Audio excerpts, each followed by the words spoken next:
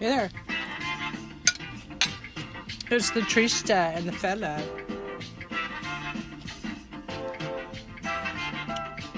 Just making myself a chicken fried burrito a la Trista style.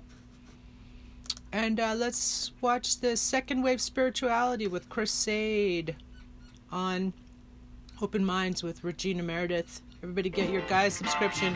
When you go there, it's always so interesting, the array of goods and services, just the amount of pure human creativity that abounds. Yes. We look at people here, when we're so safely tucked away, we see people impoverished and say, well, there are people that say, well, if they just had a little, get up and go, a little creativity, a little initiative, they do. As this man said, all those women's total debts came to $27. Yes.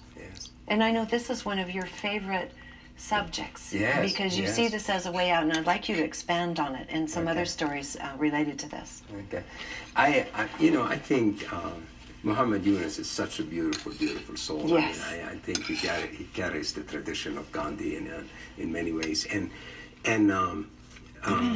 microfinancing is one of the creative solutions that we have for our world today. I mean, I think out of the depth of our heart and our spirituality have come a lot of ideas. Some are economic, some are political, some are social, that can really take us forward in the next step of evolution. And I think microfinancing is one of them. I mean, here you have a very spiritual man, a man of heart, that has really pushed that idea of microfinancing and showed us a way out. Microfinancing is a miracle in the world of economics because it is about justice and it's about attending to poverty, but it's also about responsibility and accountability, and it's not a handout. It's a small loan of $27 or $100, $150 for people who would never be even welcomed in a bank, in a sense. Right. And it's giving them the ability to then create something with that, become small entrepreneurs, and repay that. So here we are. That can solve the issue of poverty. I mean, it's spiritual solutions are very simple, but they need our passion and our advocacy for that. It's a simple solution. Very simple solution. But it's a miracle. It's a miracle, and it's taking us back to what the business world needs to be, which is a lot of small enterprises. None of these huge mega corporations that owns a country, but a woman with her son working together, a family with maybe some 2-3 other people working together. It is redrawing the economic map of the world. Absolutely. And it's something, as you say, I mean, even in the United States, where we often do feel, we're on a big island, feel very isolated from all these affairs.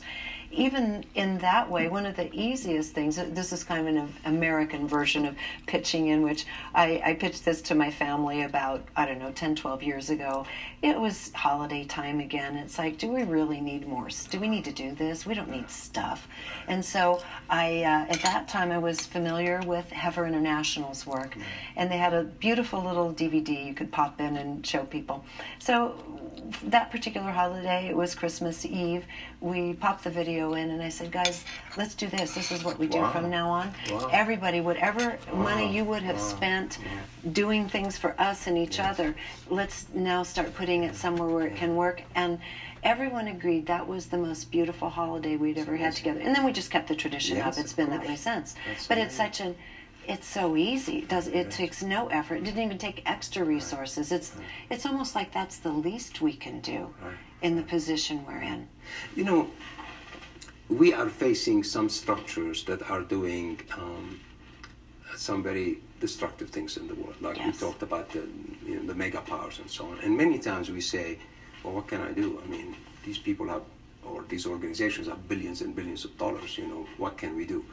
Well, Gandhi used to say, and Martin Luther King also said that there is no power stronger than the masses organizing for a good cause. When everybody does what you do. But the issue is everybody. When we can bring numbers, then we can change the course. I believe that as spiritual people, we are the bearers of good news. I mean, it's like the gospel, the bearer of good news. We have today a world situation that is catastrophic. most people, a lot of thinkers today are saying, will we survive as a human race? Right. Politically, economically, Yeah, governments are running us all into the ground. Standing at the brink. But at the same time, as spiritual people, we have been given the way out. Yes. I think the lesson from the universe is that don't rely on governments to make peace. Government's role or function is basically the opposite. Or is constantly having to rein in our governments. Yes. We know. Microfinancing on the economic level is one. Politically, the idea of the inclusive democracy and so forth. There are other ideas. We have a platform. What we need is for every spiritual person to do what you did. Every person to do their share. Well, and that's just such a simple, small thing. Exactly. And I think in Kiva, you can start with a $25 program to start investing. And so these people that are looking for financing, it might be a flock of geese or something. Or like you say, a sewing machine, or just start a little store where they can sell their coconuts. It's so simple. And it's not only good for them, it's good for the world. Yes. Because we need small businesses. Absolutely. Not this accumulation of power. So it's healing for corporations the world. It brings justice, and it supports creativity. Yes. It's about more. I'm thinking about Andrew Harvey that you mentioned. Yes. My very good friend Andrew Harvey and his wonderful We just adore him. Yeah, it's fire and passion. Sacred activism, bring your love of the divine to match your passion for justice. And I think more and more people are doing that. But we need to really get that passion for activism and realize that that's how we express our spirituality. Yes. And have more numbers, meditate on our feet, Yes. pray in action, get out there, because we have the numbers on our side. But everyone needs to be involved. Everyone. I'm thinking about Stefan Hesser, who's a beautiful Jewish gentleman in France. He actually passed away about a year ago. And at the age of 90, he wrote this amazing book saying, Get Outraged. He wrote a book called Get Outraged, and then he got another book called Get Engaged. Okay. And here he was standing. And he, by the way, he was the diplomat who co-wrote the human rights with Eleanor Roosevelt. So, but here he was at the age of 90, tall, just beautiful elder man. And his message was, today is the responsibility of everyone to get engaged. Everyone. It's not the responsibility of a non-profit or my cousin or these people. It's the responsibility of everyone who says they have a heart or they live a spiritual life to get engaged, and underline everyone. Yes. And he says we have to stand up for our world in its moment of need. Everyone. And that brings me to Outraged was one of the books you say. This has been a hard place, again, when you're looking at first wave spirituality, a hard one for some people to balance, because it's, no, we shouldn't be in judgment, we should not be angry, we need to stay in our center and stay calm. But this is a little more complex issue than that. Yes. That fire, which also is outrage, is usually the fuel that gets us off our duff to do something. So explain the nuanced difference in that kind of thing. I think what is fascinating today is we have created a spiritual culture that learns from everywhere. So we have brought, a lot of ideas have aligned together right now. And they're creating, I believe, an incredible shift in our mind. We are evolving mentally in a way that is just amazing, I believe. And it's due to bringing all these ideas together. So yes, it's important to be centered. Yes, it's important to be peaceful. Yes, it's important to be loving to everyone and to be forgiving. And it's the and that is the key. And it is important to be outraged, not at people, individuals, but at injustice, as a practice of injustice. Yes. It's important to hold the grief of the people who are suffering. So now we know we can be centered. We can meditate. We can do all of that and be at peace, while at the same time saying no, a passionate no to the systemic impoverishment of billions of people. Yes. Say a systemic no to the use of violence to resolve international conflicts. Say, and again, Christ, I mean, what a beautiful example. Jesus was outraged, but he was outraged with love. He didn't make individuals the enemy. Right. As spiritual people, I believe no individual needs to be our foe. But the structures that are perpetuating that, we need to be outraged. We do it as parents, right? I mean, yes. if somebody is bullying my child, I'm going to stand up. If I may tell you this, Marion Williamson spoke at the conference of the organization called Results. It's an organization of citizen volunteer lobbying for the end of poverty. And last year, she said something that just touched me so much, and a lot of people too. She said, and she was speaking about women, she said, us women, we are amazing mother. We are kind, we are accepting, we are patient, like anything. But touch our child, harm our child, and we stand up as a bear to defend that child. Mm-hmm. And she said, but now we know all the children are our children. And now we have to stand as spiritual bears for all these children. So we stand with love, we stand with no enmity against anybody, but we stand with passion and the divine's outrage mm-hmm. against the killing, against the weapons, against the violation of the earth, the ecological violation of the earth. So we can be both. Yes. And be not violent and not aggressive. Yes. Never violent. We have learned non-violence at a personal level and a collective level. Yes. Let's talk about the youth.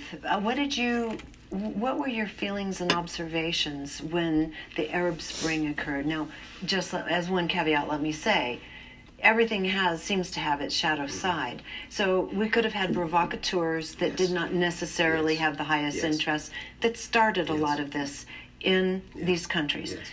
But let's talk about the people who actually showed up sincerely, and that was by the hundreds of thousands. Yes. Like you said, it's very complex, and of course there is a shadow to everything. Yeah. But the Arab Spring was basically a lot of moderate Muslims who cared for democracy, and who cared for social justice, and who cared about their country, who showed up and said, let us have democracy and let's have a greater vision of social justice. Coming out of their beautiful faith, and that's again, it's sacred activism, it's faith in action. Mm-hmm. Now, there were provocateurs, and there were extreme Islamist groups. Yes. Who used the Arab Spring, like in Tunis and other places, to then go for their project of an extreme Islamic society. And I think that's what happened in Egypt. The uprising was taken away. Now the Islamists in Egypt won. They won by 50 point something, 51%. Right. But the problem was that they went immediately into wanting to create a more Islamist society. Right. And that's the problem, I believe, with democracies that are not inclusive. Somehow we still today speak about democracy as a winner take all. Whoever has 51% then has all the government and all the power. And that's why a lot of spiritual teachers are saying we need an inclusive democracy where, yes, you have more power. Yes, in this case, spirituality/religion and government do need to start meeting in the middle. Yes. I mean, even in a sectarian sense, in Germany, in many countries, there are a wide variety of parties and interests, all that have to be included in making coalitions that work for people. Exactly. In the U.S., we don't have such a thing. The idea of inclusive democracy, I think, like Microfinance, was born out of our spiritual enlightenment. Yes. And it's part of our platform today. Right. And will make a huge difference. In America, for example, it will allow the Green Party to be more represented, which it cannot today. No. Do you feel that, how do you feel the youth that showed up with an open and pure heart to these various events around the Middle East over the last couple of years, how do you think they felt once it became co-opted by the extremists? I mean, what's happening? What's brewing now? I think there's a lot of anger against that. I mean, I know in Tunis, for example, you have a coalition of moderate Muslims more democratically oriented Yes. Muslims, and the seculars who are coming together to going back to the street and asking for the original vision of the revolution, the Arab Spring, which Yes. was the establishment of a more inclusive democracy. Yes. Of course, in Egypt, that has happened. Millions of people went to the Yes. streets, especially young people, saying, no, we want a real democracy. Now it's complex. We don't know what the army in Egypt, if it's Exactly. going to use that to create a dictatorship or not, we don't know. We don't know, right? But the fact is, I believe, and this is that second wave thing, that it's happening all over the world. Yes. People are saying, that old song, this land is my land. Yes. This is what they're saying. Yes. This land is our land, and it is sacred, and it's a manifestation of the divine. It's the body of the divine. We are going to take care of the earth. And people are arising in the Middle East. They're arising in France, for example. Yes. In America, the number of nonprofits in the last 10 years have gone up by millions. Mm-hmm. And a lot of them are young people. But Yes, some very are not. much so. Yeah, they're saying, let's get involved. Protecting animals, protecting the environment, working for justice, working to free prisoners. I mean, nonprofits have increased by millions, and that's in Africa, in America, everywhere. That says we need to notice that phenomenon. Something is happening in the world. Yesterday, when we were speaking off camera, you told me about a young couple that came into the Olive Branch Center. First of all, tell us about the Olive Branch Center, and then tell us about this young couple, because it really, it was proof of something larger. This little that was comment that's they a made. very sweet story. Yes. Very sweet story.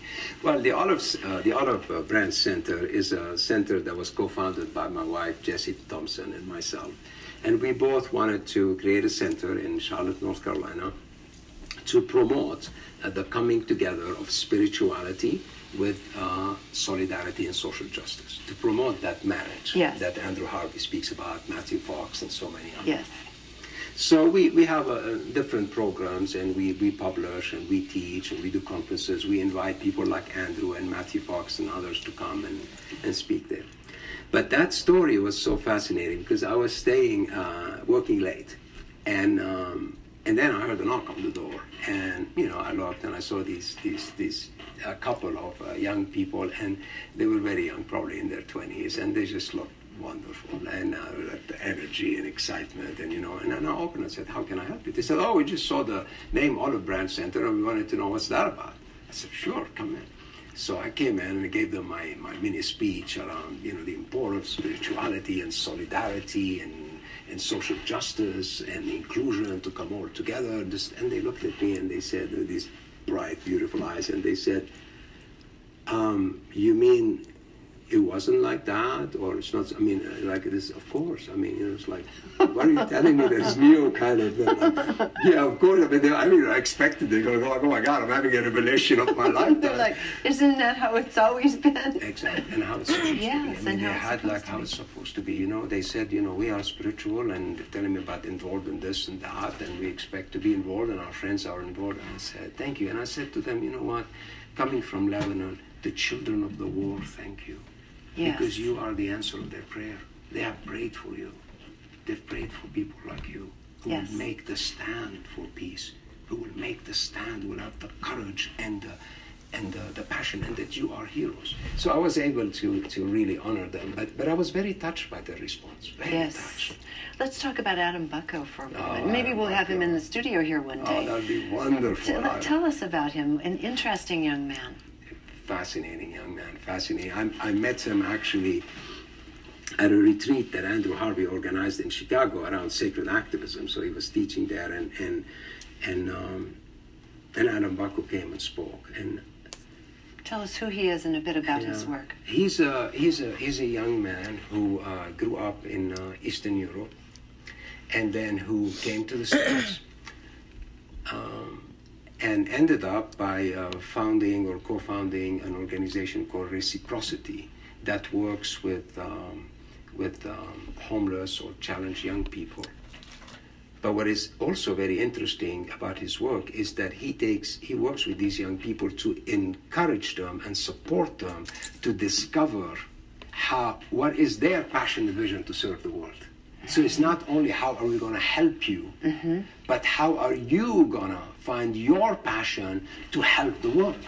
Yes. And then he trains people in sacred spiritual activism. So he trains a lot of these young people. So it's like, it's that circle of everyone is called to serve. No one is just on receiving end. He was, what, in his 20s when he started this? He's quite young, I maybe would think 30. so. I can't tell you, but he's a young guy. He's very young. Very young guy. Very passionate. And what is beautiful about his story that touched me so profoundly, you know, he went to India, I think on his way to the States or something like that. And he speaks about that one day he saw the face of a young woman that was in tremendous pain and suffering extremely.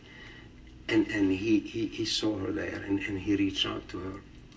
But he said that when he came to the States, you know, I mean, this is the land of opportunity. So we can come to the States thinking, oh, I'm going to create a fortune, you know. Right. You know, I'm going to like... That's thought number one. I become right. the ultimate self-made person, you know. But Adam, who is smart, who is energetic, who's passionate, said, what guided me was the face of that woman that I saw. That's what became my North Star. And he then organized his whole life. That was an angel. And see, this is something we forget sometimes, that angels can appear as beautiful visions of light or a beautiful mountain scene. I mean, angels can appear in that, but also angels appear as those who are most suffering among us and who are awakening us and awaken us to action. And you talk about how you've seen the destitute praying, please help, please help. But you realize that was very empowering for you to realize you're part of the divine that they're praying for, to and for. The help has to come from among us. The charity toward each other, the enlightenment, the assistance to find our own truth from one to the other. Working to end all of this extreme poverty and extreme suffering. That you know, what really struck me is a metaphor that I use in my teaching. It's about, you know, 6 people stuck in a room that was burning.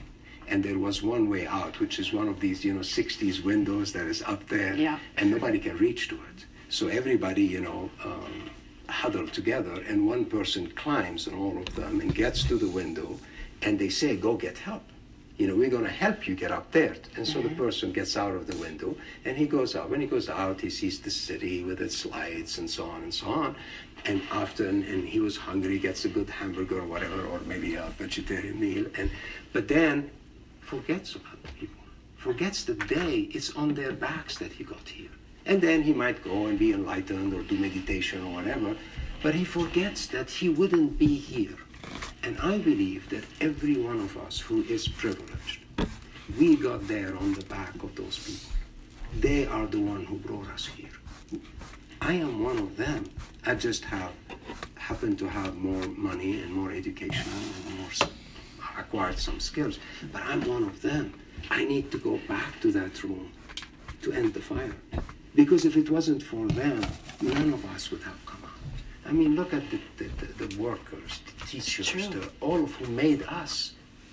I put my own, but I am at the top of a pyramid, all the backs who got me here.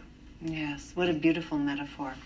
We only have a minute or so left. What is the thing that gives you the greatest amount of hope that the situation we're in on this, sitting on this precipice, so to speak, on a number of levels, that we are going to break through and clearly make it to the other side? Well, I don't know. I don't know if we can know if we're going to make it to the other side. But what gives me a lot of hope is that there is a great reformation in our spirituality happen in our mind toward love and action. Yes. And that, if we keep on investing in that and teaching meditation in action, love in action, spirituality in action, there are so many people who are spiritual or of faith that is very loving faith that can make the difference and that can save us. But the question is, will we invest in that? Will we go fully in that? It is coming out, it's burgeoning, the second wave is coming out.